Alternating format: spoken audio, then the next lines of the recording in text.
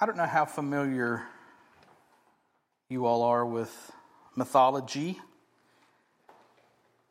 Homer's Odyssey. But there's a story in the Odyssey about the main character, right? Odysseus. And he encounters some issues with the sirens. Anybody familiar with the sirens? Yeah. Don said he married one, so I'm not going to go there. But Odysseus had a problem because he had to pass the island that the sirens were on. Well, the sirens were disguised as beautiful women. And they sang a beautiful song, and it lured people in. And when the sailors would be drawn to the island, the sirens were actually cannibalistic monsters who would eat the sailors. So, congratulations. You've made it 50 years without her eating you. So.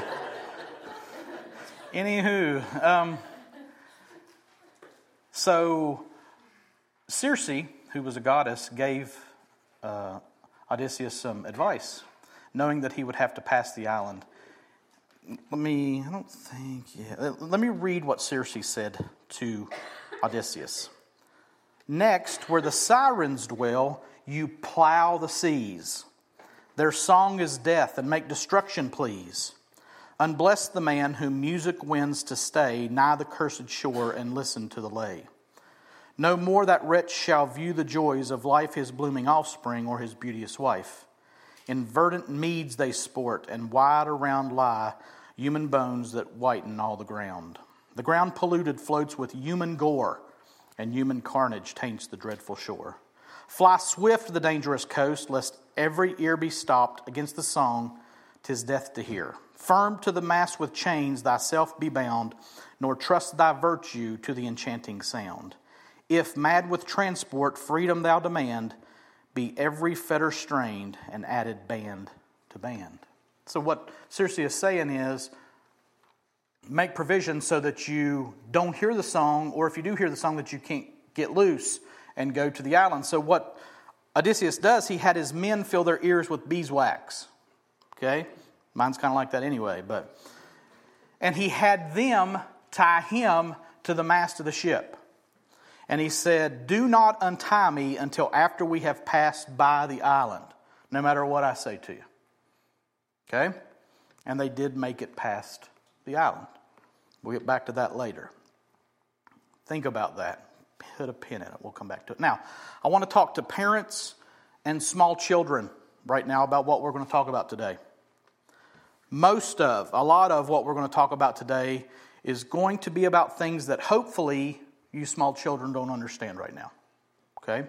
Hopefully. And that's a good thing. Now listen to me. Young kids, please listen to me. There will come a time in your life when what we're talking about today will be a very real and very hard struggle for you. But for now, there's some things you shouldn't understand. Okay? Trust your parents to tell you when it's time to understand these things. You ever heard of Corrie ten Boom? Anybody ever heard of Corrie ten Boom? She told her story about harboring Jews during the Holocaust and then being put in a concentration camp. She tells this story about an issue she had when she was young. She had heard about what she called sex sin at school. And she was on a train with her dad, and she asked this question. I'll just let her tell it. So, seated next to my father in the train compartment, I suddenly asked, Father, what is sex sin? This is when she's a little girl. He turned to look at me as he always did when answering a question, but to my surprise, he said nothing. At last, he stood up, lifted his traveling case, his suitcase, off the floor and set it on the floor. Will you carry it off the train for me, Corrie? He said. I stood up and tugged at it. It was crammed with watches and spare parts he had purchased that morning. And I said, it's too heavy. Yes, he said, and it would be a pretty poor father who would ask his little girl to carry such a load. It's the same way, Corrie, with knowledge. Listen to me, kids. This is what he said. Some knowledge is too heavy for children. When you are older and stronger, you can bear it. For now you must trust me to carry it for you. Is that not beautiful? Listen to me, younger folks, little folks. Trust your folks to carry this for you right now. And when the time comes to carry these suitcases, these heavy burdens, and they are heavy, trust your parents to teach you how to best carry them. Now, parents, I would encourage you to engage your children in these issues. Do not, Christian parents, do not let the culture direct your children's thinking on these issues. Amen. Engage the issue when you should, and do not run from it. Find the right balance between being casual and being avoidant on this topic. Let me say that again. Find the right balance between being casual and being avoidant on this topic. Don't veer to either side, and be sure to call sin, sin. John MacArthur tells this story to make this point clear. He says, Dr. J. Wilbur Chapman told of a distinguished minister from Australia who preached very strongly one day on the subject of sin. And after the service, one of the church officers came to counsel with him in his study, and he said, Dr. Howard, we don't want you to talk as openly as you do about man's corruption. Because if our boys and girls hear you discussing the subject, they'll more easily become sinners. Call it a mistake or something, if you will, but don't speak so plainly about sin. The minister took down a small bottle from the cabinet and showed it to the visitor and said, Do you see that label? The man said, Yes. It's strychnine. And underneath that in bold red letters is the word poison. Do you know, man, what you are asking me to do? He said. You're suggesting that I change the label. Suppose I do and paste over it the words essence of peppermint. Do you see what might happen? Someone would use it not knowing the danger involved and would die. And so it is too with the matter of sin. The milder you make the label, the more dangerous you make the poison. And so we cannot mitigate the danger of sin. We must speak of the issue. End of quote. So parents, engage this issue at the right time and call sin, sin. Jesus does exactly that in our passage today, and so should we, and so we will. So let's look at our passage. We got 4 big verses today, but man, they're big verses. So if you would stand to receive the written and audible words of God. You have heard that it was said, you shall not commit adultery. But I say to you that everyone who looks at a woman with lustful intent has already committed adultery with her in his heart. If your right eye causes you to sin, tear it out and throw it away. For it is better that you lose one of your members than that your whole body be thrown into hell. And if your right hand causes you to sin, cut it off and throw it away. For it is better that you lose one of your members than that your whole body go into hell. Let's pray. God, who is sufficient for these matters? Jesus was, and Jesus is.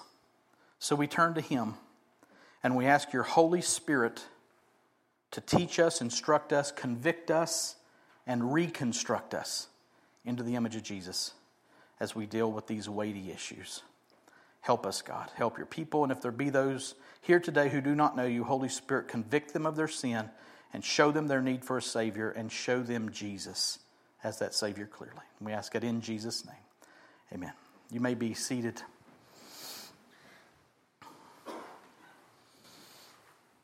It's hard to be discreet when the Master is so plain. I will do my best and trust what He can do more than what I can do. So we're going to start with verse 27, obviously. You have heard that it was said, you shall not commit adultery. Now we need to revisit the passage from 2 weeks ago since we had our Christmas message last week. And the passage 2 weeks ago is where Jesus dealt with murder and anger. Okay? So he was saying, if you'll remember, you've heard it said, you shall not murder. But I say to you that anybody that's angry with their brother is in danger. Whoever says this, whoever says that is in danger of hell. And he goes on and on. And what he does, he dealt with the 6th commandment of you shall not murder. And we said that Jesus was refuting not the law of God. He said he came to fulfill the law and that not a jot or a tittle would pass away until he fulfilled it. But what he was refuting were the rabbinic traditions that made up what the Jews of Jesus' day were being taught as the necessary elements for salvation and holy living. He wasn't addressing or contradicting the law of God, but rather he was communicating the very heart of the law instead of the basic letter of the law. While the rabbis would say that if you didn't kill anyone, you were all right, Jesus was saying that if you're angry with your brother or accuse them or call them names, you are in danger of being judged by God, not just the local magistrate. And he was forceful, Jesus was, in saying that your anger was your issue to deal with. Not murder, because anger is the root issue. And he said, who's got to deal with your anger? You've got to deal with your anger, not somebody else. You were to leave your offering at the altar and go make things right with your brother who had something against you. You were to come to terms with your accuser on the way to court.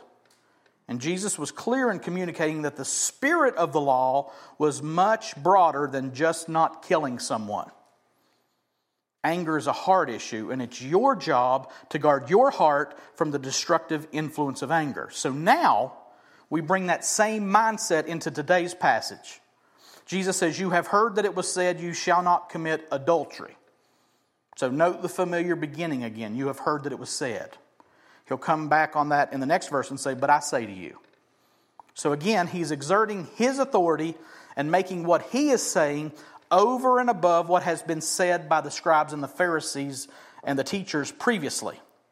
So again, he's not just addressing the commandment of God, which would be the seventh commandment, you shall not commit adultery. He's not only addressing that, he's addressing that, but he's not just addressing the outside issue. He's making sure that everybody understands that what they've heard about this in the past from the rabbis, teachers, and scribes was woefully insufficient. He will let them know what the full breadth of this commandment is. And guess what? It's much more than just not committing adultery. But let's address adultery while we're here. How would you define adultery? Merriam-Webster, remember, that's where we go. Merriam-Webster defines adultery as, quote, voluntary sexual intercourse between a married person and someone other than that person's current spouse or partner. In the Bible, that's an accurate definition. And the Bible would also add worshiping idols as a form of adultery, spiritual adultery. Many times in the Old Testament, God says that Israel played the whore with idols. But here in our passage today, adultery, as Jesus is using it, refers to intercourse between a married man or woman with someone who is not their legal spouse. And unfortunately, we live in a day and time where we have to define spouse too. Biblically, God created one man and one woman and joined them together as man and wife. The biblical marriage ethic is based on a lifetime commitment between one man and one woman. And we'll talk more about that next week when we talk about marriage. But we need to be clear in our time today and make sure that we're on the same page as the Bible. Not the culture. Amen. Not the prevailing tide of what you're hearing and seeing out there. Because they're wrong. And they're condoning, celebrating sin. So, Jesus says that his hearers have heard that it was said, you shall not commit adultery. You shall not have intercourse with someone who is not your spouse. So back to where we were before we started defining adultery. Jesus is saying, you have heard that it was said you shouldn't or you shall not commit adultery. And the basic meaning of that is that you should not have sex with someone who is not your spouse. And the rabbis would teach that if you don't have sex with anyone besides your spouse, then you're fine. But are we really? Jesus says plainly, clearly, and emphatically, no. We're not fine. Verse 28. But I say to you that everyone who looks at a woman with lustful intent has already committed adultery with her in his heart. Again, note the clear authority being expressed here. There's no reference to a higher authority or any kind of tradition or any other rabbi. Jesus says, but I say to you, as the author of the original law. We talked about that 2 weeks ago too. He imposes his authority over and above the teachings of the scribes and the Pharisees and makes it clear that what he says is right. What he says is what God says. He speaks as God. No wonder they killed him. He challenged the very core of who these scribes and Pharisees were and what they did as teachers of the law. How challenged would I be if the Son of God stood up here and said, "You've heard Jason say this, but I say to you this"? I would either be broken and contrite, or I would be really mad at him. And they got really mad at him. They weren't broken and contrite. He flatly said they're wrong. They were pursuing the easiest out that they could find to the fathomless depths of God's teachings. They had put the cookies on the lowest shelf, so to speak, to make it easier for them to get what they wanted in the easiest possible way. They wanted salvation. They wanted righteousness. So they boiled it down to the easiest way that they could boil it down. Just don't sleep with another person's spouse. You'll be okay. And they felt fine with who they were and what they were doing as long as they didn't sleep with someone who they weren't married to. But Jesus says that everyone who looks at a woman with lustful intent has already committed adultery with her in his heart. Ugh. That's something else altogether now, isn't it? Actually, it's not. And that's what Jesus is saying. Now listen to what he's saying. He started by bringing up adultery. After zeroing in on the heart of the murder commandment, you wonder what people were thinking when he brought up adultery. So he brings up this murder thing, and he says, "You shall not murder." And they're like, "Okay, that's good, because I've never killed anybody." And then he says, basically, if you're angry, you've committed murder. And they're like, "Oh, shoot. Never thought about that." So now he says, "You shall not commit adultery." And they're probably like, "Well, I've never done that, but he's probably going to tell me that I have." And then he does, okay? They probably double clutched and was like, "Oh, what's he going to say?" And he says that if you look at a woman with lustful intent, you've already committed adultery with her in your heart. Now, let me clarify something. Who's Jesus speaking to? He's speaking to his disciples. So he's talking to men about lusting after women. Does that mean that it's not pertinent to women? Absolutely not. He's talking to men, so he's talking to men about women. And he's talking to good religious men. So, ladies, I don't want you to tune out. This is just as pertinent for you as it is for the men. Don't get lost in the verbiage of man and woman. This is just as pertinent for you as it is for men, okay? So, he says if you look at a woman with lustful intent, you've already committed adultery with her in your heart. So you see the heart connection again. Anger was to be kept out of your heart when we looked at murder. Now, lust is to be kept out of your heart when we talk about adultery. And what is the avenue to the heart here? This is so big. Looking. Your eyes are in direct connection with your heart. Notice that he does not mention sexual organs here. But instead, Jesus brings up the eyes and the heart in regards to adultery. So Jesus has taken us out of the bedroom and into the street. Out of a one-time event and into every waking moment of our lives. So what's the deal with your eyes? Looking is like unto adultery. But not just looking, but looking with lustful intent. Looking with lustful intent. Well, let's explain that so that we're all clear here. I think we can easily know and agree what intent is. Intent is being intentional. It means doing something purposefully for a specific purpose. If you are intent on something, you are resolved and determined to do it. And what is the intent here in this looking? It's lustful intent. And lust is a tricky term. We can lust for a lot of things. Power, money, pizza, donuts. It always comes back to pizza and donuts, right? We can lust for a promotion. We can lust for something that we want, an item, a thing. But lust is an intense desire. It's a powerful longing. And the clear meaning in our passage today, though, is about sex. It's sexual lust. It's an intense sexual desire and longing. And so Jesus says that if you look upon someone who is not your spouse with the intention of desiring them sexually, you have already committed adultery with them in your heart. If you intend to longingly look at someone beside your spouse with a sexually bent purpose, your heart has been contaminated with adulterous sin. So think about that decision to gaze at that person walking by you. Think about that decision to click that mouse on an image or a link that will take you to an image or video. Think of watching that movie with that actor or actress so you can just feast your eyes on them. That is lustful intent. And if you can't see that we are flooded with opportunities to do this in our culture, you are either innocently oblivious, praise God for that, or you're just plain stupid. So you haven't been intimate with anyone but your spouse? Fantastic. That's great. That is really good. But your heart can be full of adulterous idolatry all the while.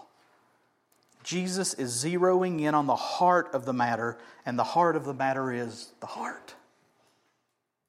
The secret place that no one but you and God know. What if a light was shown right now into your heart regarding sexual lust? What if it was just put up there on the screen? Jason has thought about this, and Jason has looked at this person, and I'd probably run out that door. And I would be woefully embarrassed. I'd say you would be too. That secret place that nobody but you and God know. That inside place that no one else can see. They can see your outward acts or your lack of acts, but they can't see what you're thinking. They can't see what you're feeling. They can't see what your intention is. And that's the very essence of the commandment to not commit adultery. The act of adultery is the outermost rim of the circle that contains a vast ocean of intent and inner life. God had commanded the Israelites to not commit adultery. That's true. But He also meant for them to keep their hearts right with Him, keep their hearts right with themselves, keep their hearts right with their neighbors, and even their enemies. And here, Jesus says this is just as true sexually as it was with anger. The commandment was not intended to only direct the outer man. Its whole purpose was to encompass the outer and the inner man. And it affects us all in major ways, doesn't it? It affects our interactions with others. It affects our most private thoughts, our most private moments. And that's what it's supposed to do. The law of God is supposed to affect every area of your life, and that's exactly what Jesus is saying and doing here. And it's supposed to cause major differences, major changes in our lives. How much? Look at this next verse. Get ready. If your right eye causes you to sin, tear it out and throw it away. For it's better that you lose one of your members than that your whole body be thrown into hell. Oh, shoot. You'll shoot your eye out, kid. Yeah. If you're wondering if Jesus could be serious about this whole eye, heart, adultery thing, He makes it clear that He is serious. He moves from the inner motives and longings to what to do about these inner longings and motives if they're out of line. If your right eye causes you to sin, tear it out and throw it away. Throw it away. Your eye. Throw your eye away after you tear it out. After you tear your eye out, throw it away. Your eye. Throw it away. Is He serious? Well, He sure sounds serious. Now the question is, does Jesus mean what He's saying? Like really? For real? Tear it out, throw your eye in the trash can. I might flush mine. I don't know. And the answer is yes. He does mean what He's saying, but it's a tricky yes. A couple of preliminary things to answer this tricky yes. One of the main rules for Bible interpretation is that you have to let the Bible interpret the Bible. So if a statement like this comes up, that's odd, challenging, scary, you have to wonder, is it literal and binding? And you have to ask, is it consistent with what the rest of the Bible says? So let me ask you this. Is there anywhere else in the Bible where there's a command to harm yourself in an effort to keep from sinning? You'd be hard-pressed to find one. You might be able to interpret a few things, maybe. Because that's what Jesus' statement could implicate. And the answer is, to that question, do you see that anywhere else in Scripture? The answer is no. Even in the law, it doesn't say harm yourself. It might say an eye for an eye and a tooth for a tooth, but that's in regards to somebody losing an eye or a tooth. Whoever plucked out the eye or broke the tooth off gets their eye plucked out and their tooth broken off. Conversely, Paul makes it clear in Colossians 2 that harsh treatment of the body just doesn't work. Look at this. Colossians 2. If with Christ you died to the elemental spirits of the world, why, as if you were still alive in the world, do you submit to regulations, do not handle, do not taste, do not touch, referring to things that all perish as they are used, according to human precepts and teachings? Watch this. These have indeed an appearance of wisdom in promoting self-made religion and asceticism and severity to the body, but they are of no value in stopping the indulgence of the flesh. So treating your body harshly has no value in stopping the indulgence of the flesh. So you're like, oh, I see. So this is a Scripture that contradicts Scripture. Never. Never does it happen. Never will it happen. Try. It's not going to happen. Okay? So Paul says severity to the body has no value in stopping the indulgence of the flesh. And then Jesus says, pluck your eye out. Throw it away. So then what's going on? If he's not saying to harm yourself, because that's what it sounds like, what is he saying? And why would I say that he does mean what he's saying if he doesn't mean to actually tear your eye out? Well, he could just be using hyperbole, which is overblown thoughts to convey dramatic concepts, maybe. Or maybe Jesus is talking about something besides your physical eye. We've already said that your eyes and your heart are connected, right? Herb Hodges used to say that we become like what we look at lovingly, longingly, and lastingly. So if you look at something and you want it, you're going to become like that thing. What have you set your eyes on? Because I think that resonates with what Jesus is saying here. What do you desire? What do you want? What dominates your thoughts and what have you set your affections on? Now, I don't want to over-spiritualize the passage, but I do think Jesus would have us to evaluate what we look at more than anything else. And I think that He would have us to radically deal with what we have set our affections on. He would have us to tear our eye out for that thing or those things that take up so much of our mental, emotional, and chronological energy. If what we're focused on, especially if it is lustful intent, is sinful, you should pluck your eye out for that thing. Blind yourself to it. And do not give yourself an opportunity to look at it again. Are you with me? Are you tracking with me? Tear it out and throw it away. Now, Jesus does say that it's better to lose one of your members than that your whole body be thrown into hell. It would make sense that this is just keeping in line with the metaphor. And I would be remiss to address the fact, I would be remiss to fail to address the fact that if you tore your eye out, your right eye out, guess what? You got a left eye. And if you tore it out, guess what? You're still going to struggle with lust. There's too many thoughts and memories and pictures and videos and stuff in your head that you're going to recollect. So plucking your eyes out is not going to help you. It's only going to hurt you. So again, I don't think that's the advice Jesus would give His disciples and how to deal with lustful thoughts. Martin Lloyd-Jones says that Jesus is ridiculing the Pharisees' external view of righteousness here. That makes sense as well. It's like he's saying, just make it harder for your body to sin. Sure, that'll work. And again, I'd spend more time here, but Jesus isn't done yet. Let's look at our last verse for the day. And if your right hand causes you to sin, cut it off.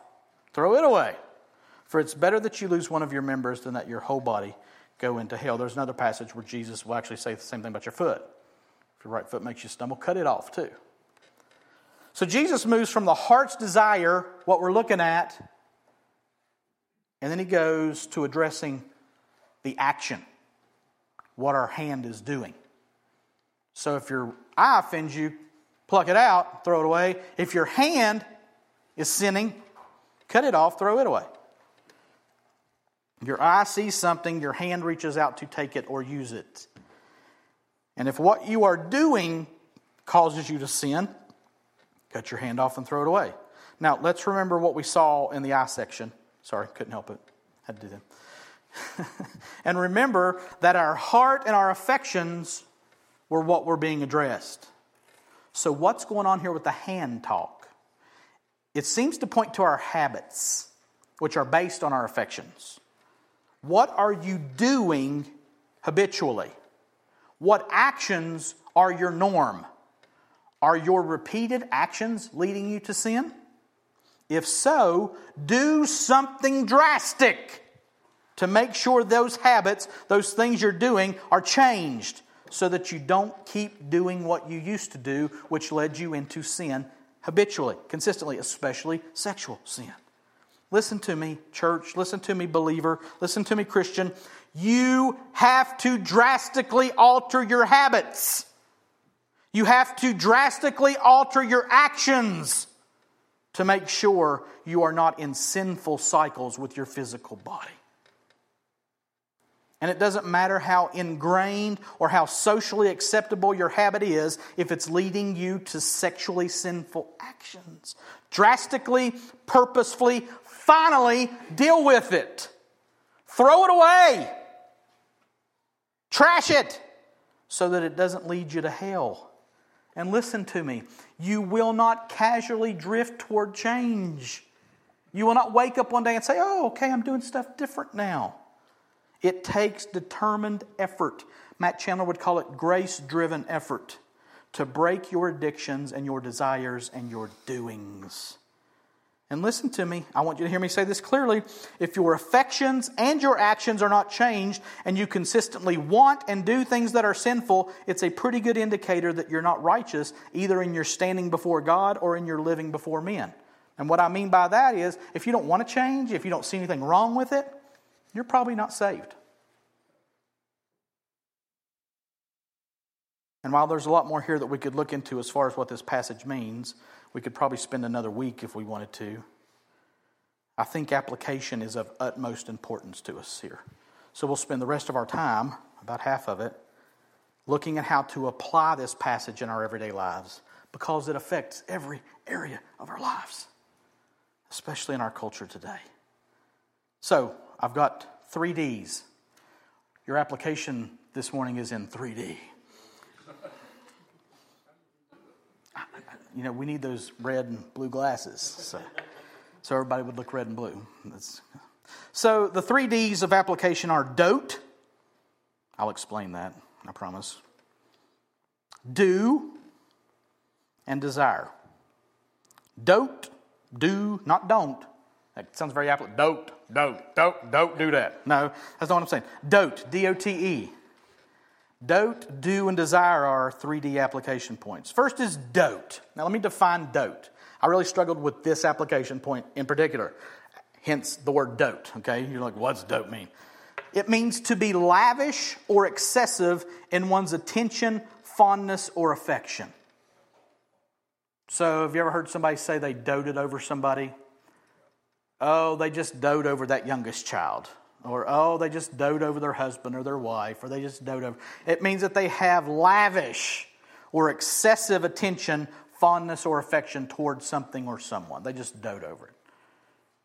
So our first application point is dote. And it refers to our eyes, which refers to our desires. Okay? It all starts with a look, doesn't it? Look at that. And all of a sudden this cycle of thinking kicks into action, which triggers our hearts, which triggers our affections. It all started with a look. What you're doting over. Whoa, look at that. And all of a sudden your attention, your affection goes to somewhere it should not go, especially sexually. The Bible makes it clear how important it is that what we take into ourselves through our eye gate is of utmost importance. What are you looking at in your everyday life, Christian? Jesus will say when we get into the 6th chapter of Matthew in verses 22 and 23, the eye is the lamp of the body.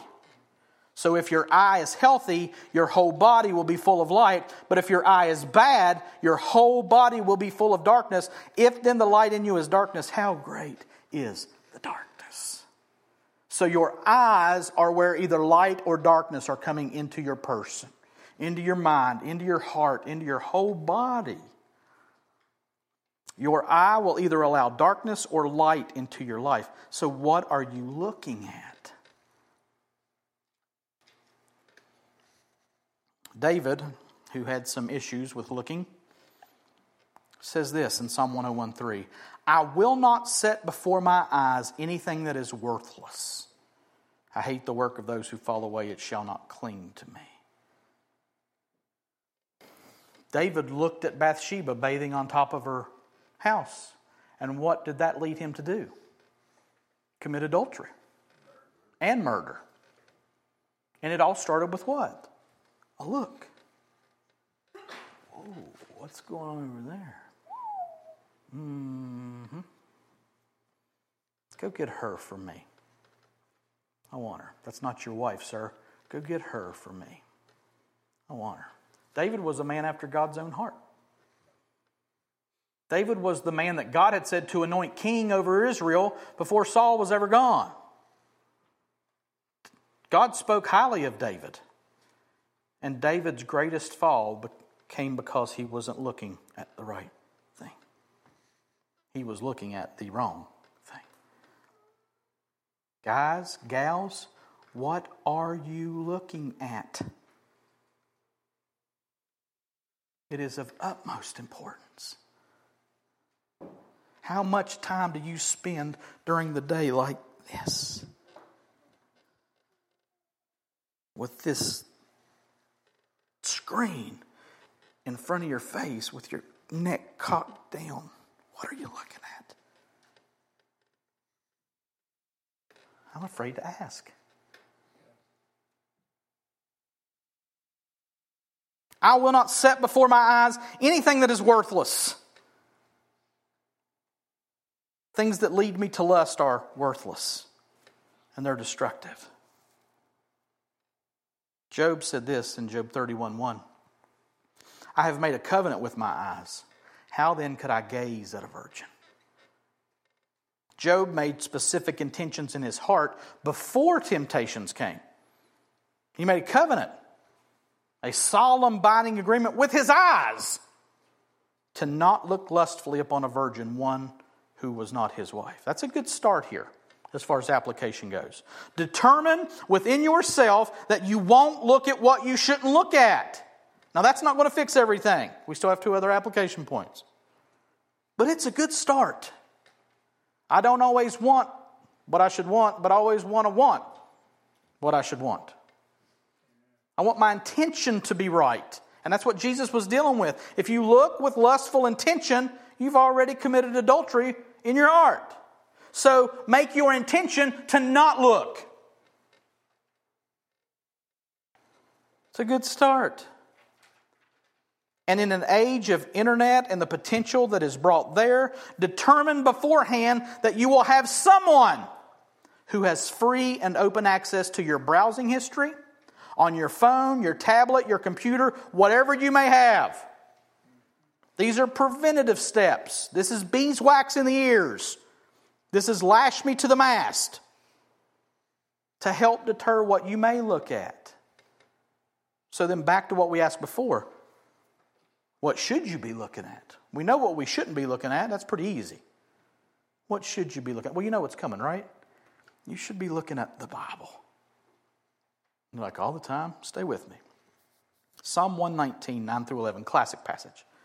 How can a young man keep his way pure? And I would say, how could a young woman keep her way pure as well? By guarding it according to your word. With my whole heart I seek you. Let me not wander from your commandments. Now watch this. Heart, and then what? I have stored up your word in my heart that I might not sin against you. God gave us a book so that we could look at it. God gave us a book so that we could look at it and see Him. His word should be before our eyes, a lamp unto my feet, a light unto my path, so that we can know from the book, from the author, what is good and right and holy and pure. And I know we can't always have a Bible in front of our faces, even though in our day and time, wow, what access we have. The scrolls aren't kept in a hidden place in a tabernacle somewhere. This device, my phone, paper Bibles, you name it. We have access to the Bible in ways we never have before. So we could definitely look at it more than we're looking at it, right? I read an article and I posted it on Facebook from Desiring God that quoted Don Whitney. And he said this: if most people, oh my word, if most people would exchange their TV time for Scripture reading, they'd finish reading the entire Bible in 4 weeks or less. And if that sounds unworkable, consider this, he says. In no more than 15 minutes a day, you can read through the Bible in less than a year's time. End of quote. How much time do you spend looking at a TV? What if you exchange that time for the Bible? Oh, that's kind of boring. That's a different issue. We'll talk about that at the end. 4 weeks or less, 15 minutes a day. I don't have time. Bull. You're lying to yourself and you're lying to us. If you don't believe that you've got 15 minutes a day to purposefully read your Bible, you're lying. And I'm lying.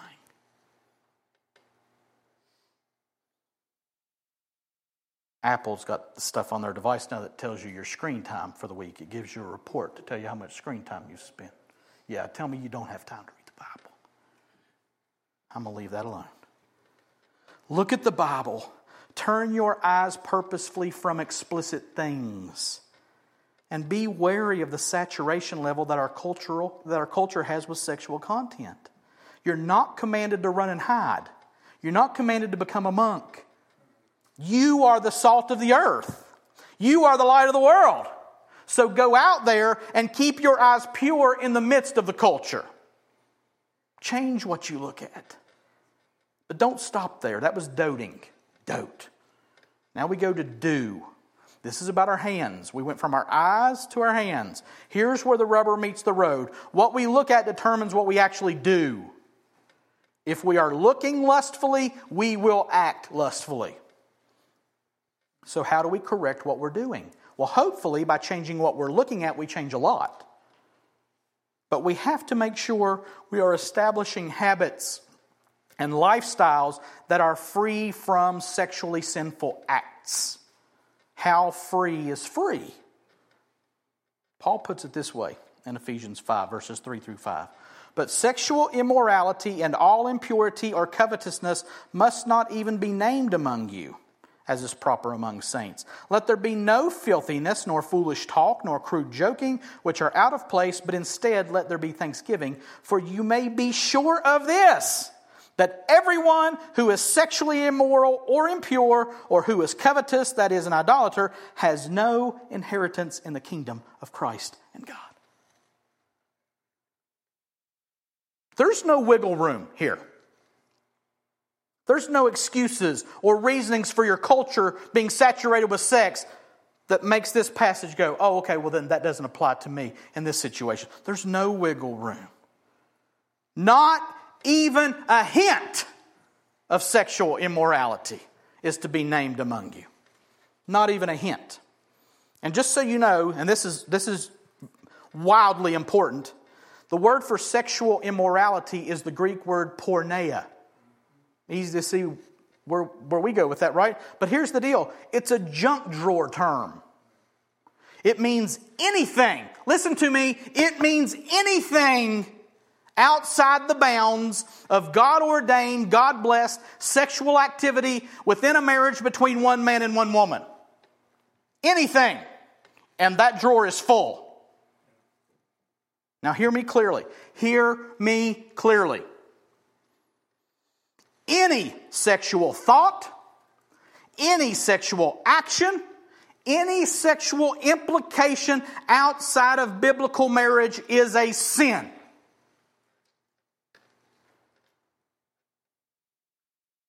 And Paul, inspired by the Holy Spirit, says that not even a hint of it is to even be named among you. So you're saying, well, I'm not married. Right. So anything outside the bounds of biblical marriage that has to do with sex is sin for you. How close can I get? Don't do that. How far away can I get? Yes. You play with it, you will get burned. Not even a hint. So how does that change what you do? What movies you watch, what websites you visit, what thoughts you think, what words you use, what jokes you tell, and on and on and on. I'm telling you guys, this affects everything. Everything in your life. It affects what aisles you walk down in the store or how you walk down those aisles. It affects who your friends are on social media. It affects whether you should even have a social media account. This calls for new habits, new patterns, biblical thinking, biblical instruction, and a life shaped by those things. Tear out that eye. Cut off that hand. For your sake, for your family's sake, for your future spouse's sake, for the sake of the people of this church, for the sake of the glory of God. Listen to me. Do something differently. Do everything differently. On purpose. Drastically. You're like, well, okay. So what do I do? There's a lot of things I could quote here. I'm going to give you 2 verses that should guide every decision you make on whether you should do, say, think, feel, anything. And I do mean feel. You can govern your emotions. You're supposed to govern your emotions. 2 verses. 1 Corinthians 10:31. So whether you eat or drink or whatever you do, do all to the glory of God. Colossians 3:17. And whatever you do in word or deed, do everything in the name of the Lord Jesus, giving thanks to God the Father through Him. These 2 verses boil everything you do down to this. If you can't do it in the name of Jesus, if you can't do it to the glory of God, don't do it. Don't say it, don't think it, don't feel it, don't act on it. If it can't be done in Jesus' name, if it can't be done to the glory of God, don't do it. Tear it out, cut it off, throw it away. Maybe you need a flip phone. What will people think? They'll think I'm real. We think that way. And that's more important than what he's saying here. And it's the church. I'm not throwing rocks at them. They're sinners. That's what they do. Tear it out. Cut it off. Throw it away. If it isn't to the glory of God and in the name of Jesus. And I promise you things will be different then. What you do will be different then. But that's not the ultimate instruction here. Doting, doing. Our final point of application is desire. This is about our longing. This is about what we love, what we like. And this is the ultimate answer. You need something sweeter than the siren song.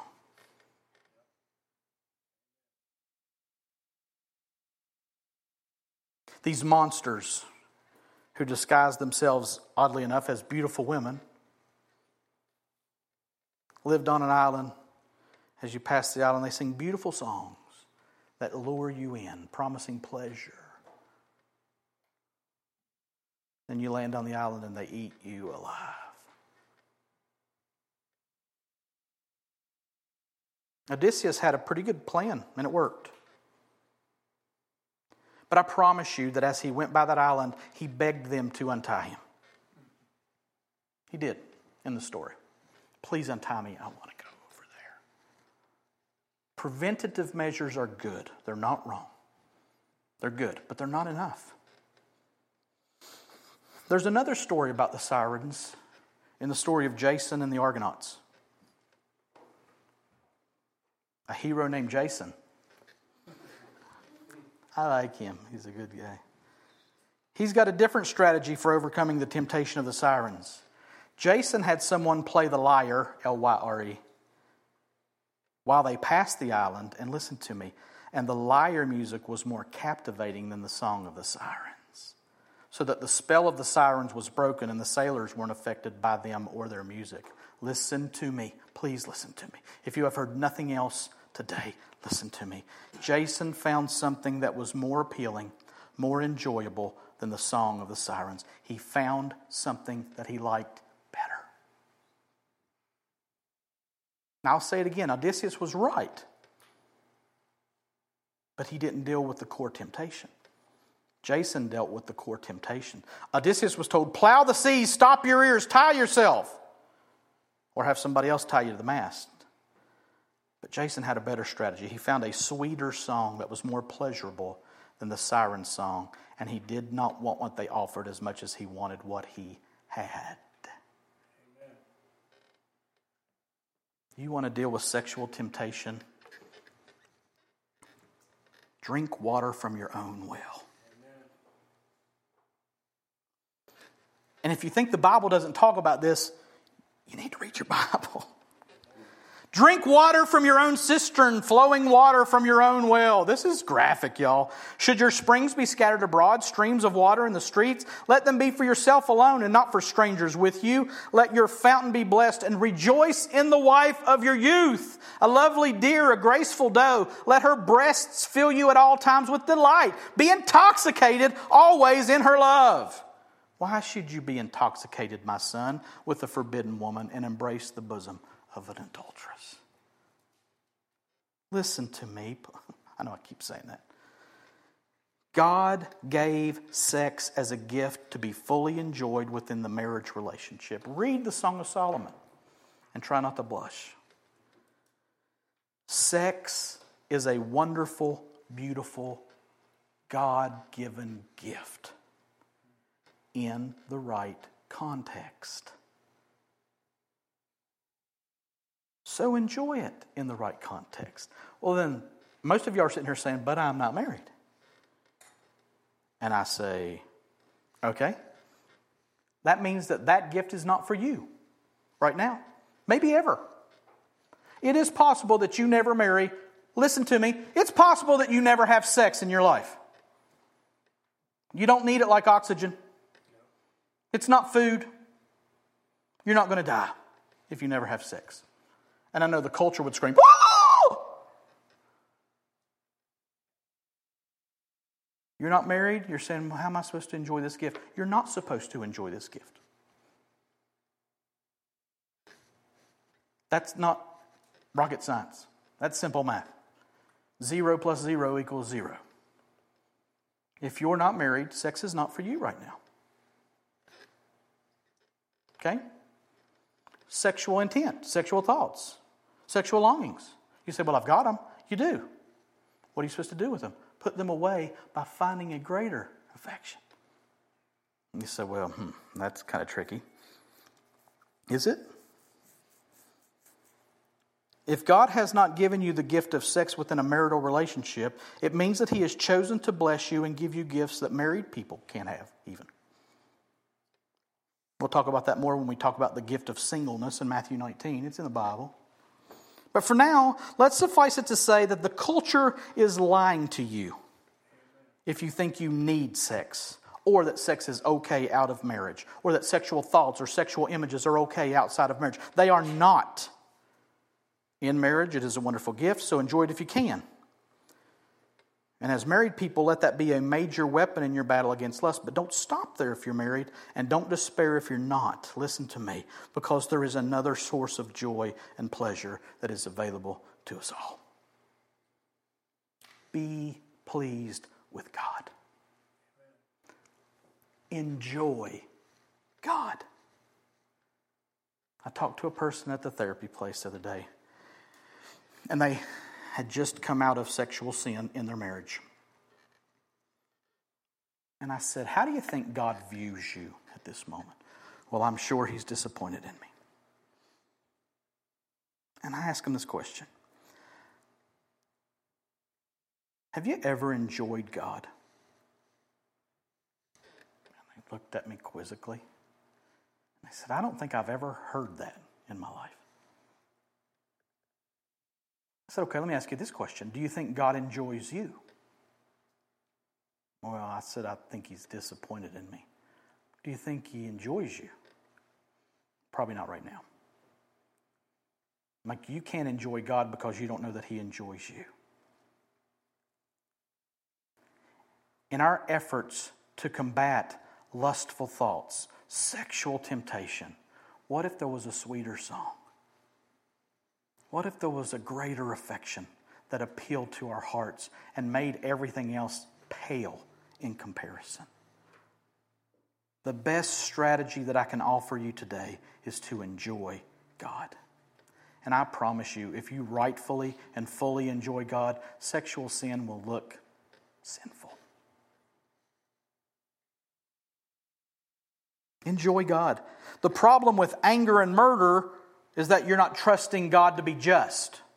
You're not trusting God with vengeance. The problem with lust and adultery is that you're not trusting God to be pleasurable. I just said if you'd read your Bible for 15 minutes a day and you're going, it's a chore. It's hard. I'm saying there's a better way.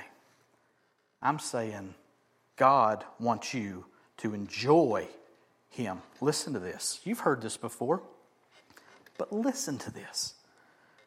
Delight yourself in the Lord, and He will give you the desires of your heart. You know why we sin sexually? Because we like it. We like it. It feels good. What if there was something that felt better? What if there was something you could enjoy more? God says, I'll be your delight. I'll be the desire of your heart, and I will give you all of me. All of me.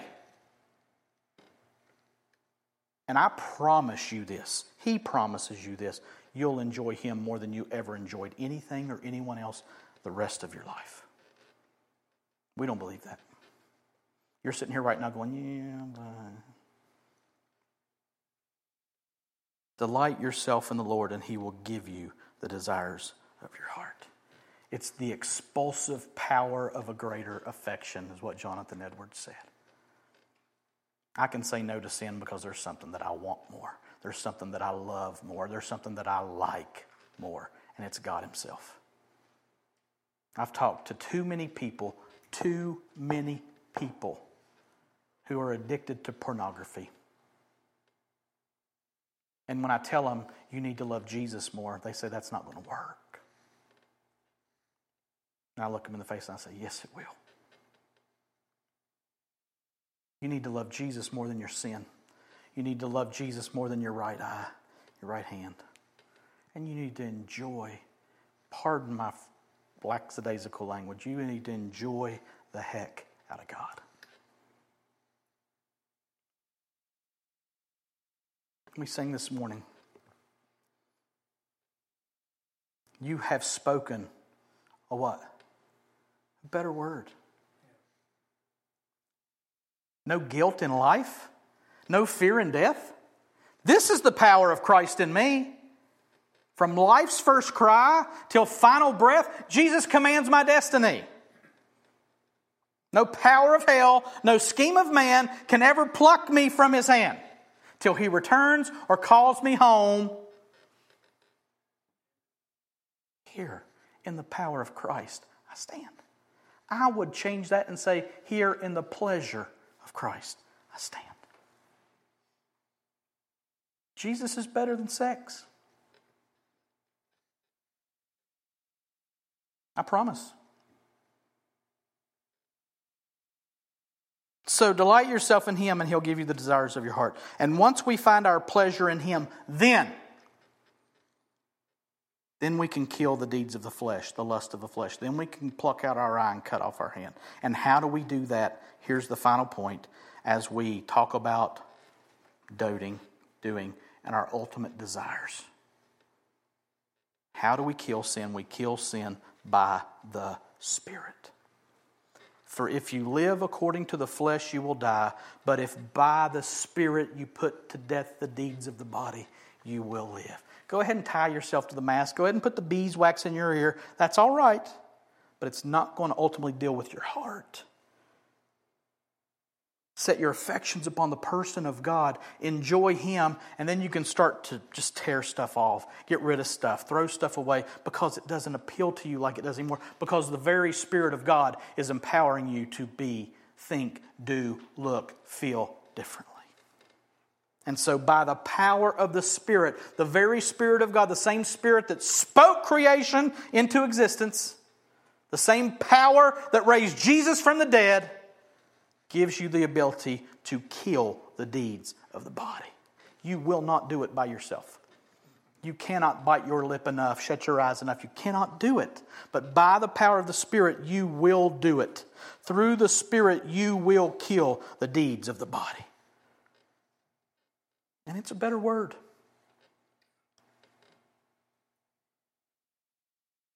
Listen to what I'm saying as I finish. No condemnation for those who are in Christ Jesus. When? Now. Amen. Now. I don't want you feeling guilty. That is not the desire of this message, of this speaker. I don't want you feeling guilty. That's counterproductive. I want you to feel hope. I want you to rejoice in freedom. I want you to delight yourself in the Lord. A thrill of hope. A weary world rejoices. For yonder breaks a new and glorious morn. That's what I want you to see this morning. Listen, I'm a wicked man sometimes. I want wicked things sometimes. I do wicked things sometimes. I think wicked thoughts. Lustful, sinful thoughts. I do that. And by the power of the Spirit of God, I can kill that. And Jesus is better than those things that I want. He's better. So delight yourself in Him and kill the deeds of the flesh by the power of the Spirit. And know that He has spoken over you a better word. The covenant that He has kept for us both. The acceptance and peace with God that only comes through who Jesus Christ is and what Jesus Christ has done. And this will be a lifelong struggle. I've talked to too many older people who have said something along the lines of, well, I'm not dead yet. Or, no, it really hasn't changed much. Man or woman, you're going to deal with this the rest of your life. Deal victoriously with it as you delight yourself in the Lord and kill the deeds of the flesh by the power of the Spirit. Careful what you dote over, careful what you do, and be especially careful what you truly desire. Let's pray. God, I thank you that there is therefore now no condemnation for those who are in Christ Jesus. I thank you that nothing can separate us from your love. And I thank you that you have spoken a better word and provided a better way than plucking our eye out and cutting our hand off. I thank you for the Bible, God, which teaches us what true abundant life is really all about. And I thank you for your Spirit who gives us your very power to overcome these temptations that for now seem so strong and one day, God, will just vanish away. Help us this morning, God, to turn our eyes upon Jesus and to look full into His wonderful face. And the things of this earth will grow strangely dim in the light of His glory and of His grace. May it be so in our lives, God. Again, God, if there are those here who do not know this salvation, who do not know this wonderful, beautiful, powerful, glorious Jesus, Holy Spirit, speak life. And bring us all to proper repentance for your glory and for our good. And we ask it in Jesus' name. Amen. Would you stand and receive a benediction? Now may the God of peace himself sanctify you completely, and may your whole spirit and soul and body be kept blameless at the coming of our Lord Jesus. He who calls you is faithful. He will surely do it. And all God's people said, Amen. Stay and eat with us if you can.